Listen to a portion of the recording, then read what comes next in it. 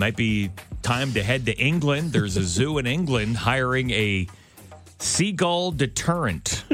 A Seagull Deterrent worker. Yeah. Uh-huh. And it is seasonal. It's in Blackpool, which is a coastal town.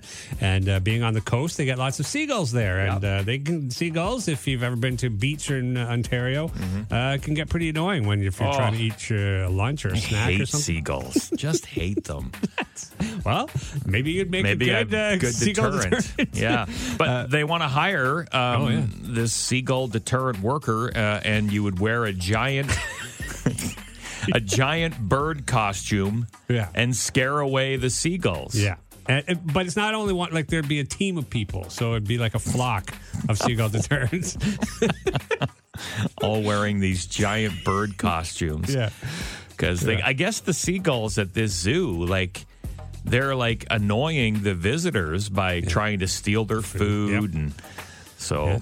in the job posting, they said, we want to do what we can to keep the seagulls away from our main visitor dining areas, which is why we're looking for a team of people to join our visitor services team as Seagull Deterrents.